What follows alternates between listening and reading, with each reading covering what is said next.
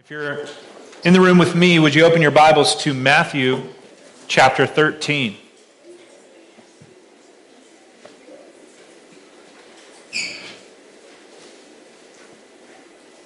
We're going to look at two parables this morning. Parable of the treasure and the parable of the pearl. Verses 44 to 46.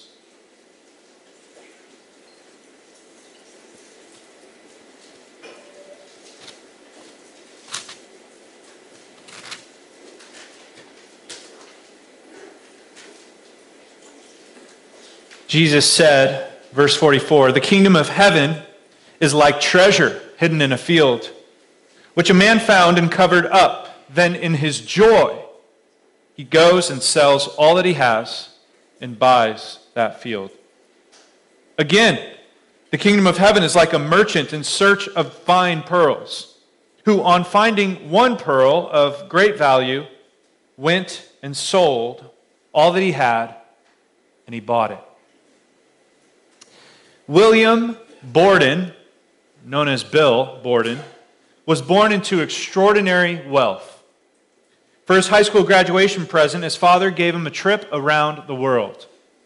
And on this trip, Borden grew an irrevocable burden for the lost, especially those in China. And he wrote home that he desired to be a missionary instead. One friend commented that he would throw himself away as a missionary.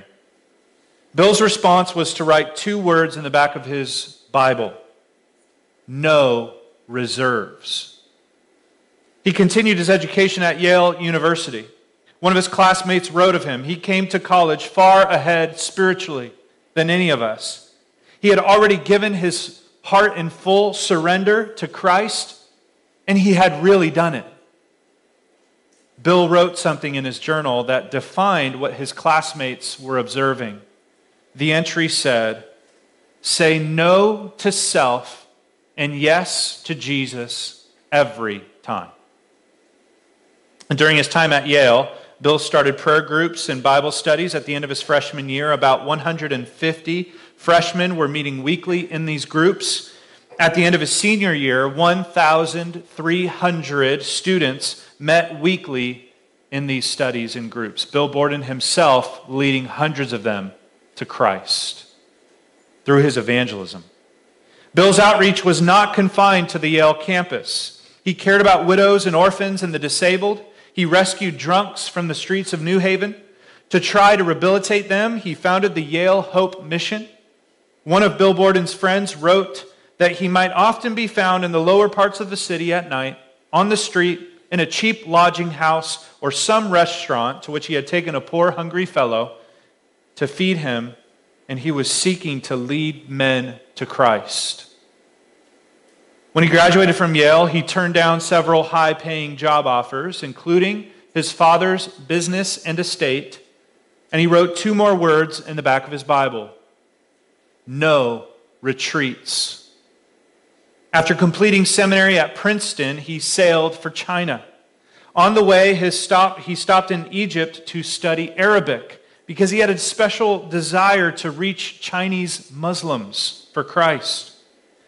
Unfortunately, in Egypt, he contracted spinal meningitis and he died just a month later. When the news of Borden's death reached home, one American newspaper wrote this: "A wave of sorrow went around the world. Borden not only gave away his wealth, but he gave away himself in a way so joyous and natural, it seemed to him a privilege rather than a sacrifice." After retrieving his personal belongings, his family noticed two more words written in the back of his Bible. Underneath "no reserves" and underneath "no retreats" were these two words: "No regrets." Let me ask you, did Borden waste his life? Many in this world would say he did. He forsook wealth, extraordinary wealth, position, influence, power, all that the world had to offer, to give himself for souls. With no reserves, no retreats, no regrets. William Borden's life exemplifies what these two parables teach us. Shows us what it looks like in action. Let me summarize the message. Christians live sold out for Christ and his kingdom. Let me say that again. Christians live sold out for Christ and his kingdom. He is, that is Jesus, the greatest treasure, and we would joyfully give up everything else that competes with him. That is the message of these two parables. I have a question for you today before we get into the parables.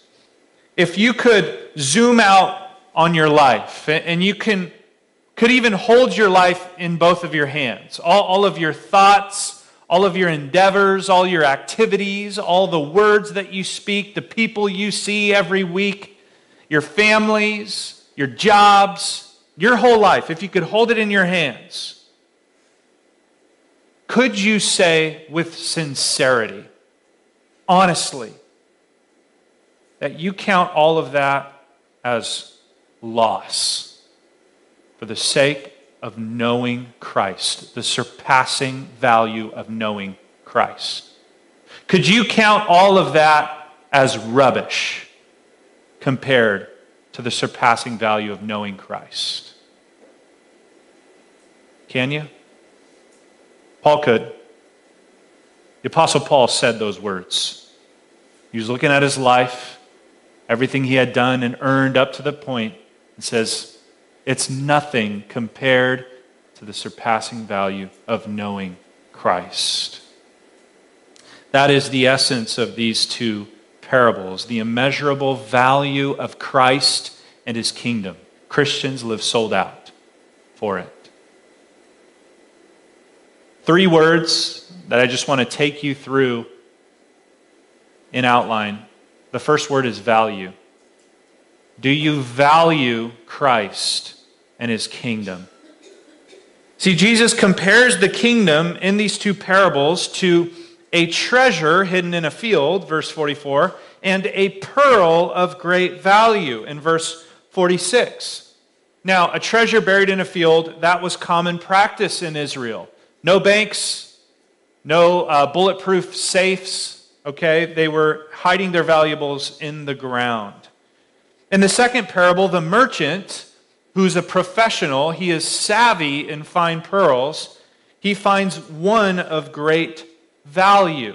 That phrase, great value, is one compound word in the Greek, polytimos. Poly, which means many, much, or greater, and time, which means honor, or value, or price. This same phrase was used in 1 Peter 1:7. The tested sincerity of your faith is more precious, of greater value than gold. See, Peter just said that your sincerity of faith is more valuable than the highest traded element on earth. In other words, it's priceless. There's no comparable monetary value. And so the one who inherits the kingdom of God, the one who knows Christ, first recognizes him as a treasure, as valuable, more precious than anything else. Both of these men see the value of their prize. But it's interesting to notice how they found it in different ways. In the first parable, the man stumbles upon the treasure, stubs his toe on it in a sense, and that's how he finds it. He wasn't necessarily looking for it.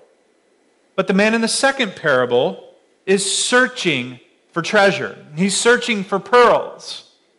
Now, both of these men find it. It says that they both found the treasure, but they came about it in different ways.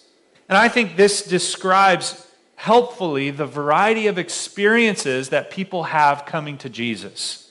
Okay? Many of us in this room, we stumbled upon the gospel of Jesus Christ. We weren't necessarily looking for it. We were happy living our lives for ourselves, and then we stubbed our toe, in a sense. Somebody intercepted us. Somebody came in, whether it was a word on the radio, a gospel message, or it was a person in your life who loves you and shared the gospel of Jesus Christ with you. And when they shared that message, when they shared about Jesus, all of a sudden you saw the value. Hit you like a lightning bolt. Now others might spend a lifetime searching for meaning, searching for value, searching for some kind of spiritual experience. You've tested other religions. You've tested philosophies. You've tested relationships, but none of them have really satisfied. You might be someone like Philip or Andrew or the Ethiopian eunuch you're searching the scriptures for something, for meaning. And then you come across Christ, the Messiah, the answer to your problems, and you found Jesus, finally. Of course, we understand with our soteriology that as you're searching and seeking for Christ, it is actually God who's pulling you along, drawing you to himself. But of course, people search and seek. And finally, they find Jesus, because obviously God would lead them to himself. I wonder what your experience was like. Do you recall, if you're a Christian, how you found the gospel of Jesus Christ? How you came across the great treasure? Well, regardless of how you came to find him, the result is the same. You saw his value. You saw him as a treasure, as a priceless pearl of great value. I want to stop here and talk about what we value, what we deem as important. I think there's three aspects to our value system. What it means to value something. First, you value it intellectually. Second, you value it affectionately. And third, you value it volitionally. I want to explain those things. But it starts with the mind, the intellect. Christianity is not a mindless religion. You must understand first why Jesus Christ is valuable. You have to know why. It engages your mind. You need to see objectively that Jesus Christ is the most precious and the most valuable. In order for you to see his value, you need to start with your need. See, the standard that God has for man is holiness. It is perfection. Jesus Christ said, "You therefore must be perfect as your heavenly Father is perfect." So no one will see God unless they have been made holy, unless they are righteous, perfect. Now, you need to immediately realize that none of us in this room are such people. We are not righteous in and of ourselves. In fact, we fall desperately short of God's standard. It's like we're not even shooting for that target, but we're shooting in the opposite direction. Each of us has gone our own way in our own sins. We're all corrupted by the curse of sin. Our thoughts have been corrupted. Our words have been corrupted. Our actions have been corrupted. Sure, you may not have murdered anybody. Sure, you may not have committed physical adultery with a person who's not your spouse. But haven't we all lusted after someone who isn't ours? Haven't we all coveted something that we can't have? Haven't we all been angry with somebody who didn't meet our expectations? We've all fallen short of God's perfect standard. So there, first, sinner, recognize your need. You need a Savior outside of yourself. You need righteousness that you cannot conjure up on your own. An alien righteousness, as the theologians talk about it. So then in steps Jesus Christ. Here is the treasure from heaven. Here is the priceless pearl. The God-man, Jesus Christ, truly God, stepped down from heaven and he became a man. And he lived the perfect life you couldn't live. He earned every bit of that righteousness that you need to enter heaven. He was perfect through testing and through tribulation and through incredible persecution and trial. He was an innocent lamb led to the slaughter. and he was led to a slaughter. Jesus Christ lived a perfect life, and he suffered death on a cross. And when you think about the cross, you think about the excruciating torture of this death penalty in the first century. Extremely painful physically, but you haven't even touched the surface of the iceberg. You haven't even touched the tip of it if you don't consider that on that cross he suffered spiritually. He suffered under the wrath of God for your sins. Your sins, not the ones he committed. Your penalty, not his. Your punishment, he took upon himself as your substitute. And then that Jesus died and rose again from the dead, conquering sin and death, victorious over an enemy that you and I could not defeat in our own effort. And in a great exchange, for those who believe in him, he gives you his righteous robe, perfect, and he takes your sinful life upon himself and he pays the punishment in full. Therefore, he is the way, the truth, and the life. He is the door you must enter, the person you must believe to enter the kingdom of heaven. You can't sit there objectively and tell me there's anything on earth more valuable than what Christ offers you eternally through his redemptive work. And it doesn't even stop there.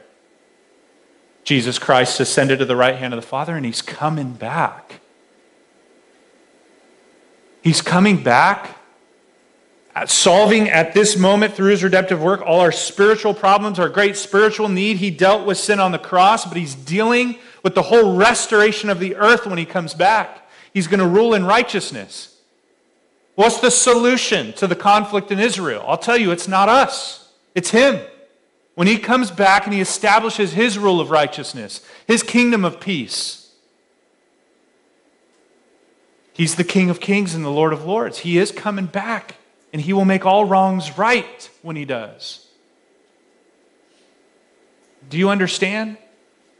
Do you understand that through your reasoning and intellect that Christ is more precious and valuable than anything or anyone this earth can offer? Any position of power, any possession that you can have, any earthly pleasure, they all fall at the feet of King of Kings, Lord of Lords, Jesus Christ. He is the great treasure. And if you find him, you've found something of more value than anything this world can offer. Objectively. In fact, Peter says this, no one is greater. There's salvation in no one else. There's no other name under heaven given among men by which we must be saved. Do you understand the value of Jesus Christ today?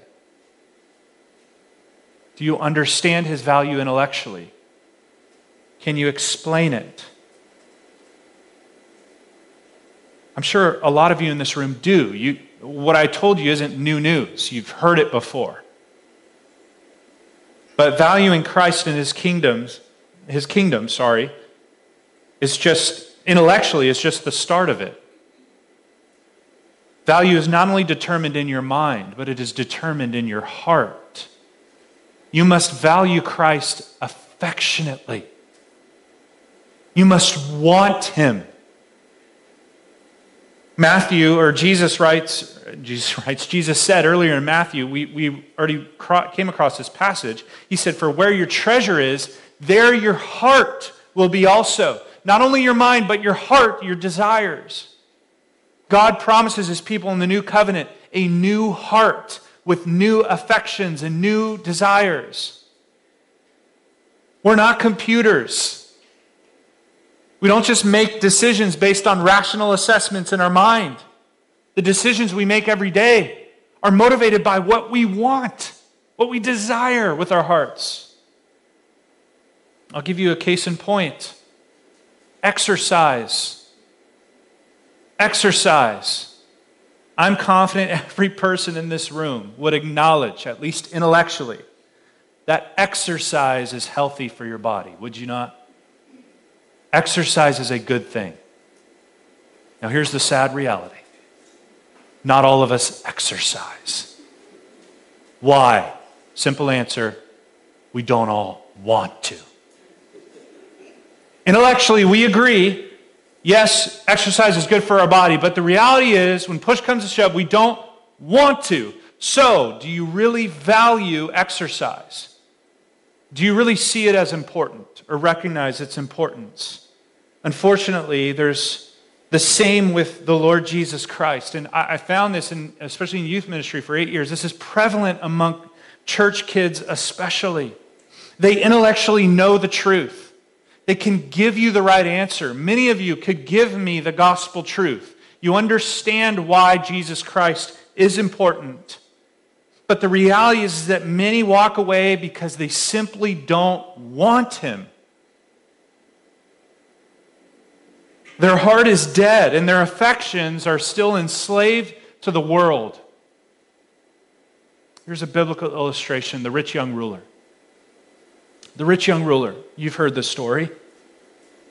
This man thought he was good enough to please God and to enter heaven. He had kept the law. Jesus looked right into his heart and he said, "Sell all that you have and distribute it to the poor, and you will have treasure in heaven. Come and follow me." See, he had an idol that he was worshiping in his heart. Jesus saw it and said, "Sell it. Sell those earthly treasures and you can have the heavenly treasure." Now listen to me. The rich young ruler did not walk away because he misunderstood Jesus' call. He understood it. But why did he walk away sad? Because he, in his evaluation of the treasures, heavenly treasure, his earthly monies, he didn't want the heavenly treasure. He wanted his earthly monies. That's why he walked away. His heart had not been changed, transformed. Intellectually, he could get there, but affectionately, he didn't want Christ. And that, of course, leads to the third way that our values are determined. They're determined intellectually in our mind, affectionately by our hearts, and volitionally. Volitionally means that it compels the will to move, to act. It's been said that one can assess what you value or what's important to you by where you spend your time and you spend your money. That's helpful. I would also include that it's what you think about and what you talk about. Those are the things that you think are important. Again, to use the exercise analogy, one can intellectually assess the value of exercise. They could even want to exercise maybe and to see the benefits of exercise in their life, but when the rubber meets the road, they don't actually exercise because their will hasn't been moved to act, to implement the discipline. And so, really, they can't say that they value it yet until they're doing it. Some say they love Jesus Christ. They express a passionate desire to give him their life. But as Thomas Watson writes, these people are not industrious in the use of means to obtain him. He continues, the one who prizes gold, he digs for it.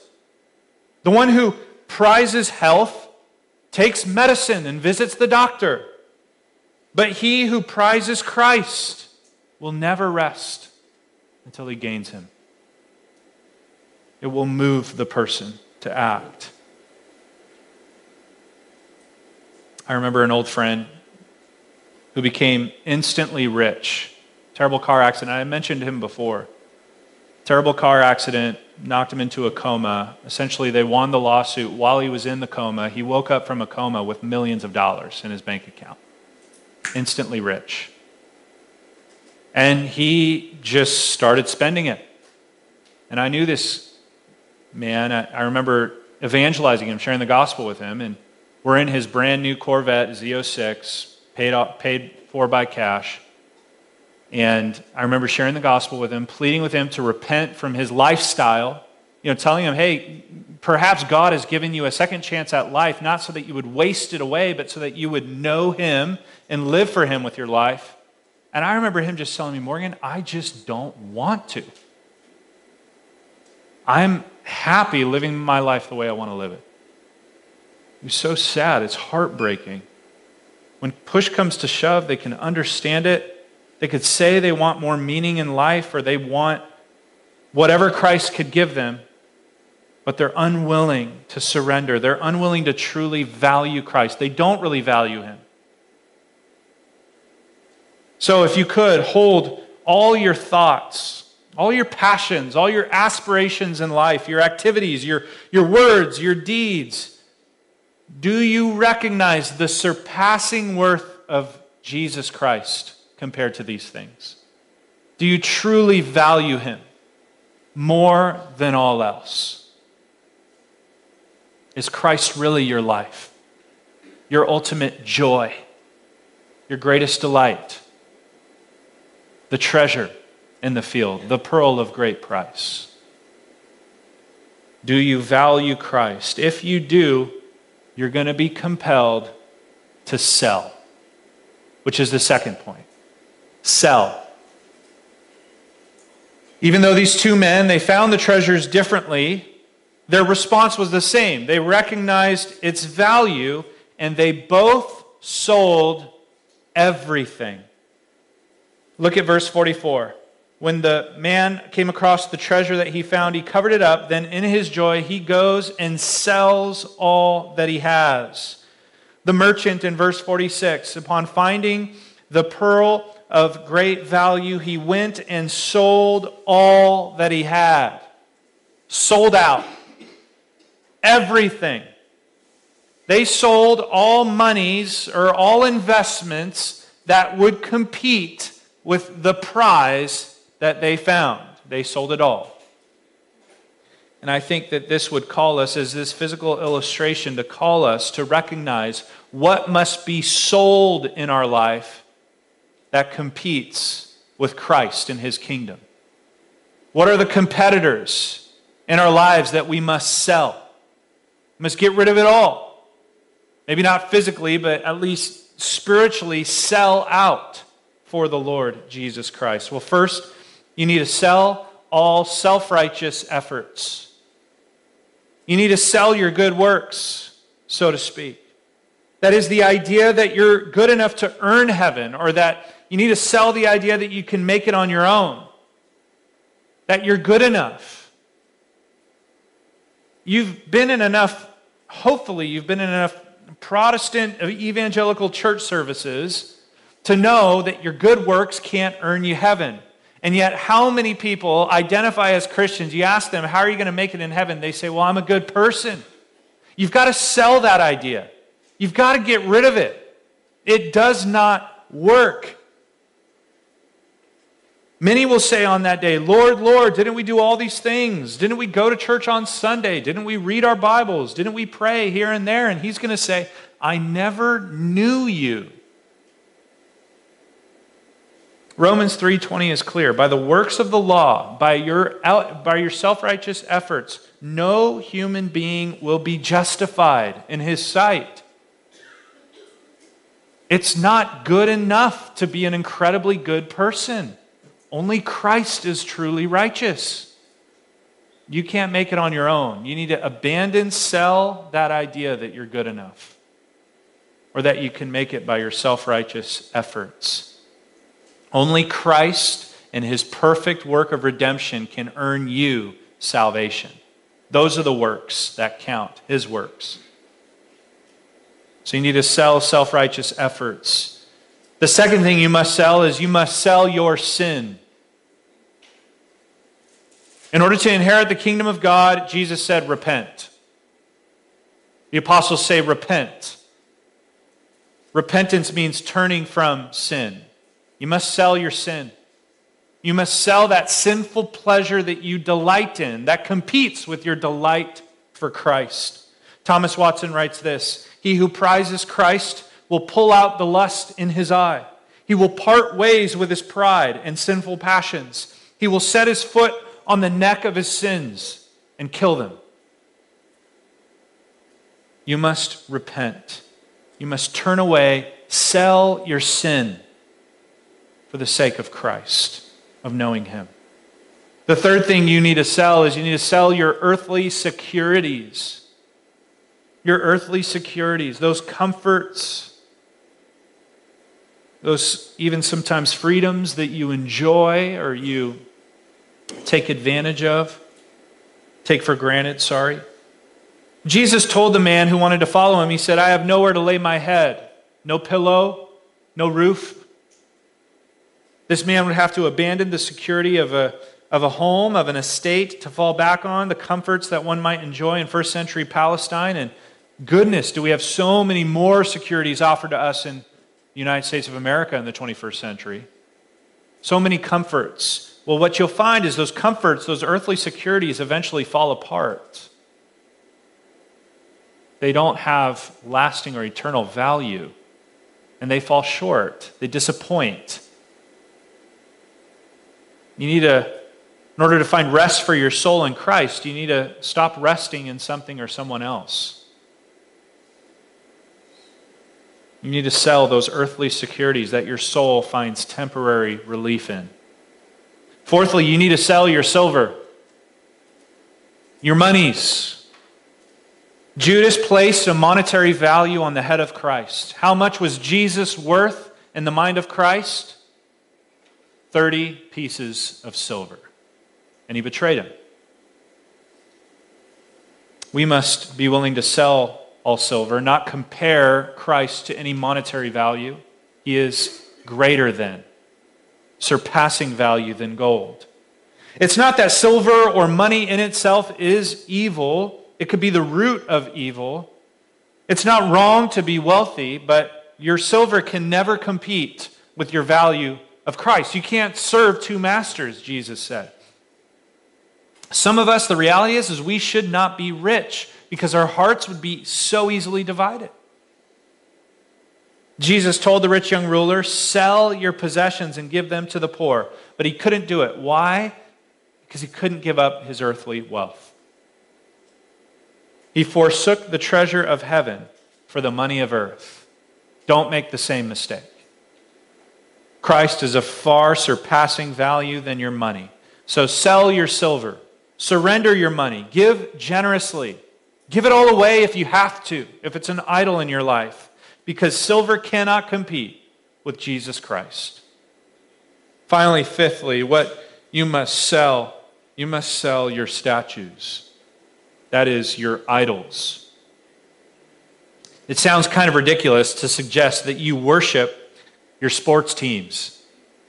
But I can almost guarantee you that if somebody from the first century were to walk into your house, they would ask, who is the God of Dodgers? Who is this God, and how do you worship him? It's true. Again, sports, enjoying a ball game, not necessarily evil or wrong to enjoy those things, but they can't compete. They can't compete. When it comes to Christ and his kingdom, those memorabilia pieces, they go to flash sale. They're of far less value than the surpassing value of knowing Christ. And so what do you need to sell, friend? What must you sell? Maybe for some of you who don't know Christ, what are you holding on to?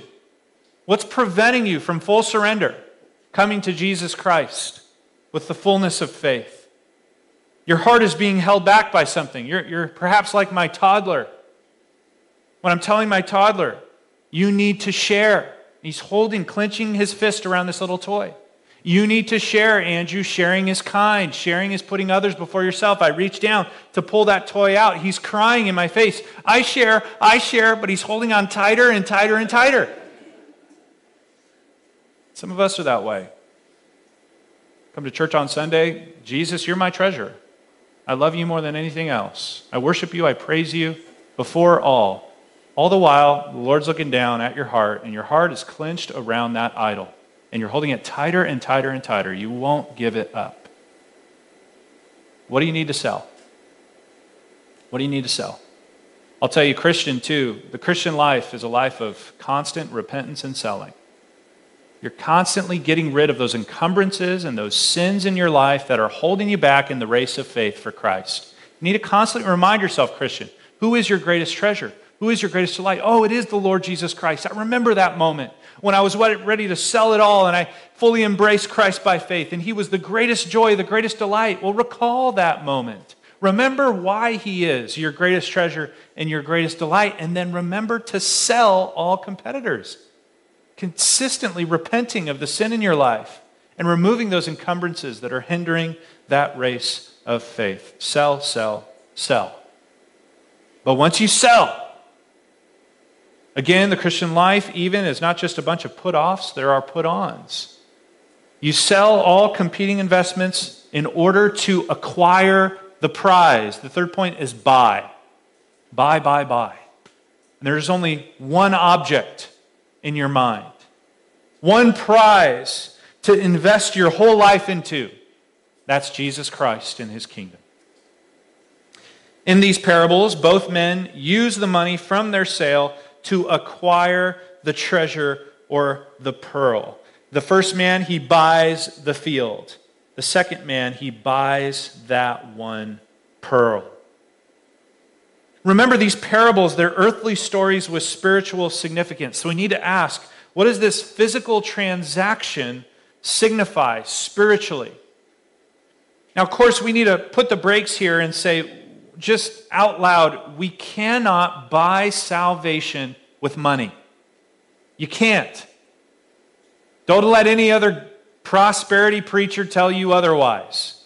You can't buy the kingdom of heaven by sowing your seed, which is give me more money. That's not how you enter the kingdom of heaven. You don't buy it with money. That's why we read Isaiah 55:1. Do you remember what it said?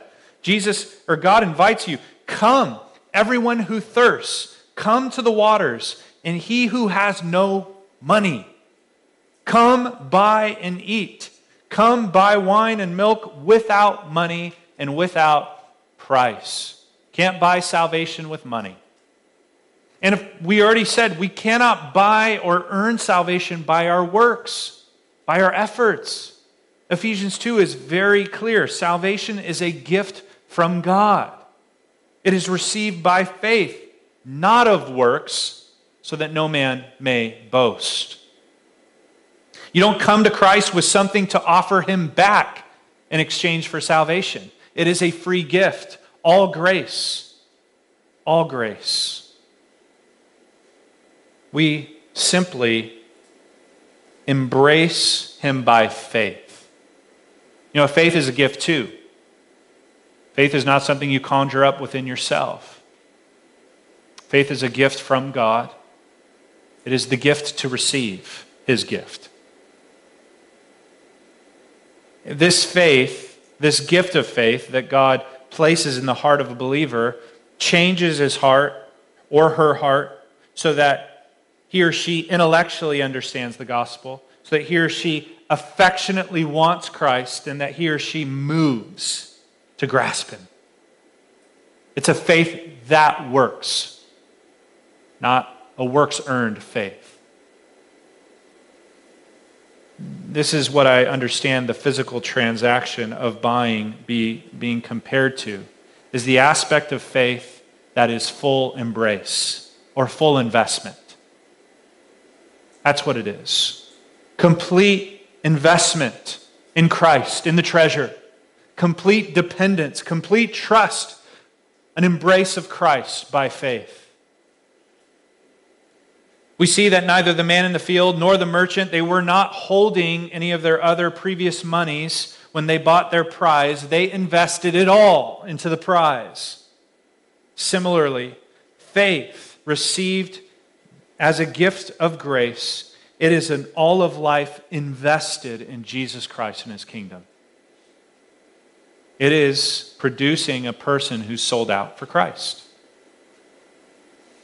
So the question is, are you invested? Are you invested? Are you sold out? Is he your everything, your greatest prize, your great treasure? So at the end of it all, at the end of your life, you could say with great joy and thrill, all I have is Christ. All I have is him. He is my greatest delight. Listen to the Apostle Paul write about his prize and his delight in life. Philippians 3:14, he says, I press on toward the goal for the prize of the upward call of God in Christ Jesus. Let those of us who are mature think this way, and if anyone you think otherwise, God will reveal that also to you. But our citizenship is in heaven, and from it we await a Savior, the Lord Jesus Christ. Is the prize Jesus Christ before your eyes? Is he the great goal, the aspiration of your life? To see him, to become more like him? How about the author of Hebrews? I alluded to this passage. Are you running after Christ? Nothing holding you back. Therefore, he says, since we are surrounded by so great a cloud of witnesses, let us lay aside every weight and sin which clings so closely, and let us run with endurance the race that is set before us. Here's the key. Looking to Jesus, the founder and perfecter of our faith. I believe that this valuation of Christ, this wholehearted pursuit of him, is not just a one and done thing. In other words, it didn't just happen when you came to faith, saving faith in Jesus Christ. Well, I became a Christian, I sold all the competitors, and I embraced Christ by faith, and now I just cruise control. No, the author and perfecter of your faith. You're looking to Jesus through it all, constantly reminding your soul and having your heart drawn by this prize, and consistently ridding yourself of sin, those encumbrances, those distractions, all competitors, to have him. To have him. A Christian is sold out for Christ and his kingdom. Christian, I want you, if anything, just to remember your priceless treasure in Christ. Remember who he is and what he did for you. Sell all competitors. Lay aside those weights and those sins that are holding you back from a pure and devoted pursuit of him. Repent of those sins and keep your eyes locked on that prize. Remember the value in the Lord Jesus and look forward to his return when he establishes his kingdom and you enter into the joy of your master. Let those motivations draw you to a more holy life, more dependent on Christ. Now, some of you maybe, as you're hearing this sermon, maybe you're feeling the conviction of the Holy Spirit. I was praying for that this morning. I was praying that these parables would shake some of you up and that God would work through his word and convict some of you, because when you're honest and you're evaluating your life, I hope you've recognized, some of you, that you do not value Christ, that he isn't your treasure, and that you've been living your life sold out to the earthly treasures of the world. If that's you, can I just call you today being the day of salvation, surrender to Christ. Sell all of those earthly competitors. They are far less valuable than the surpassing worth of knowing Christ as Lord and him being your Savior. Sell it all. Sell it all and embrace Christ by faith, trusting that he and he alone can save you from yourself, that he and he alone can save you from sin, that he and he alone can save you from hell, that he and he alone is the greatest treasure, the priceless pearl of surpassing value.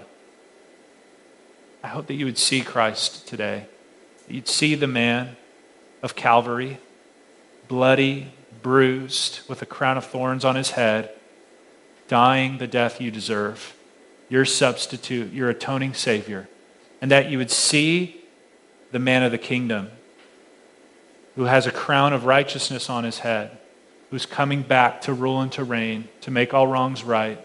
He is the King of kings, the Lord of lords. Would you see him today and embrace him by faith? Sell and buy. Sell and buy. Is it worth it? Yes, it is. On October 28th, which is coming up, the anniversary of this date, But in the year 1949, Jim Elliot, missionary to the Auca tribe in Ecuador, given his life, given away all, essentially, promise of living in the safe and comfortable United States of America, to live amongst this tribe in Ecuador with his life being threatened because they were notoriously violent. Jim Elliot penned these words in his journal before he was martyred for his evangelism. He wrote this: "He is no fool who gives what he cannot keep to gain that which he cannot lose."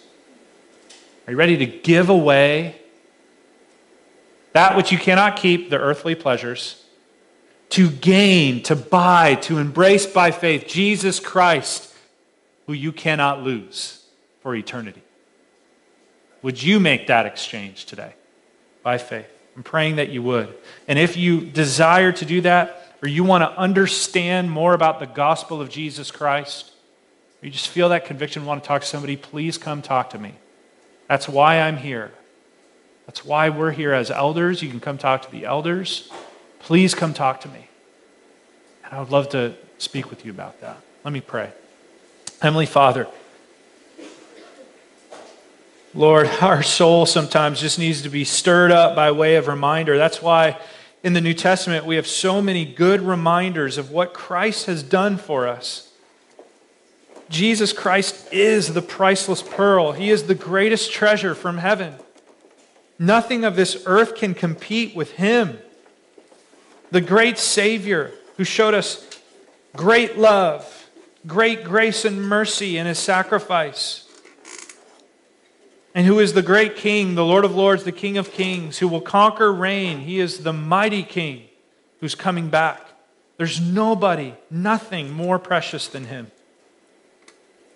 So Lord, thank you for even this parable and these sermons that remind us to be stirred up by our prize, to love him more than all else, and to rid ourselves of competitors that might distract or slow us down in our pursuit of Christ. And I pray for that individual here today who may be counting the cost, who may feel the conviction of the Spirit through the Word, and they are seeing the treasure of Christ, and they're ready to abandon and to sell all earthly treasures for him. I pray that they would do that today, that you would cause them to respond, that you would give them faith to trust in Christ today and to be transformed and changed. In Jesus' name, amen.